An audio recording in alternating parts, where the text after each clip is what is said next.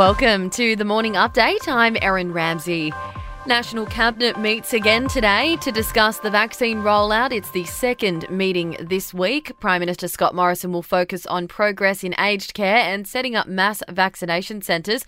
Dr Chris Moy from the Australian Medical Association says the major issue is supply and Australians want answers. I think the main thing we need is really some strong leadership and teamwork between the federal and state government, which we saw earlier in the pandemic. New South Wales Health is investigating the spread of COVID-19 cases in a Sydney quarantine hotel. 3 returned travellers have tested positive to the South African strain after initially returning negative swabs. 2 were staying together whilst the third was in a separate room. Contact tracers are notifying people who stayed on the same floor, and staff have also been tested. Victoria's controversial Belt and Road agreement with the Chinese government has been torn up, with the federal government ruling it falls foul of Australia's national interest. Foreign Minister Marise Payne has announced the deal has been cancelled under the Commonwealth's new foreign veto laws. New polling has revealed the overwhelming majority of Americans approve Derek Chauvin's guilty verdict in the murder of George Floyd.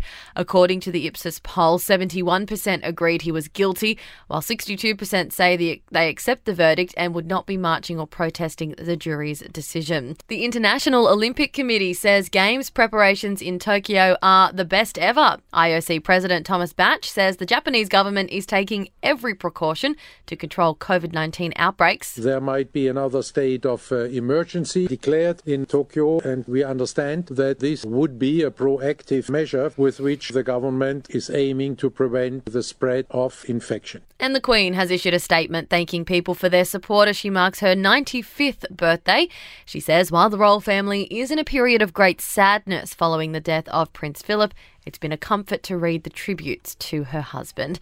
To sport, Liverpool's American owner has apologised to the players and coaching staff after plans to join a European Super League collapsed. John Henry has also addressed Liverpool supporters. The project put forward was never going to stand without the support of the fans. No one ever thought differently in England. Over these 48 hours, you were very clear that it would not stand. We heard you. Round 7 of the NRL kicks off tonight with Penrith at home to Newcastle. The Panthers are confident of continuing their unbeaten run this year.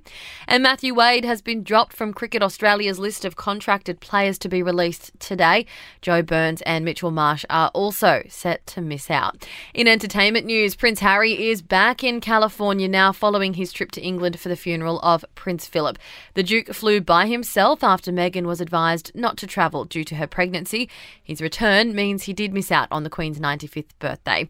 A sequel series to How I Met Your Mother is in the works. Called How I Met Your Father, the new show will star Hilary Duff, who'll also be on board as a producer. Duff is currently appearing in the final series of hit TV show Younger.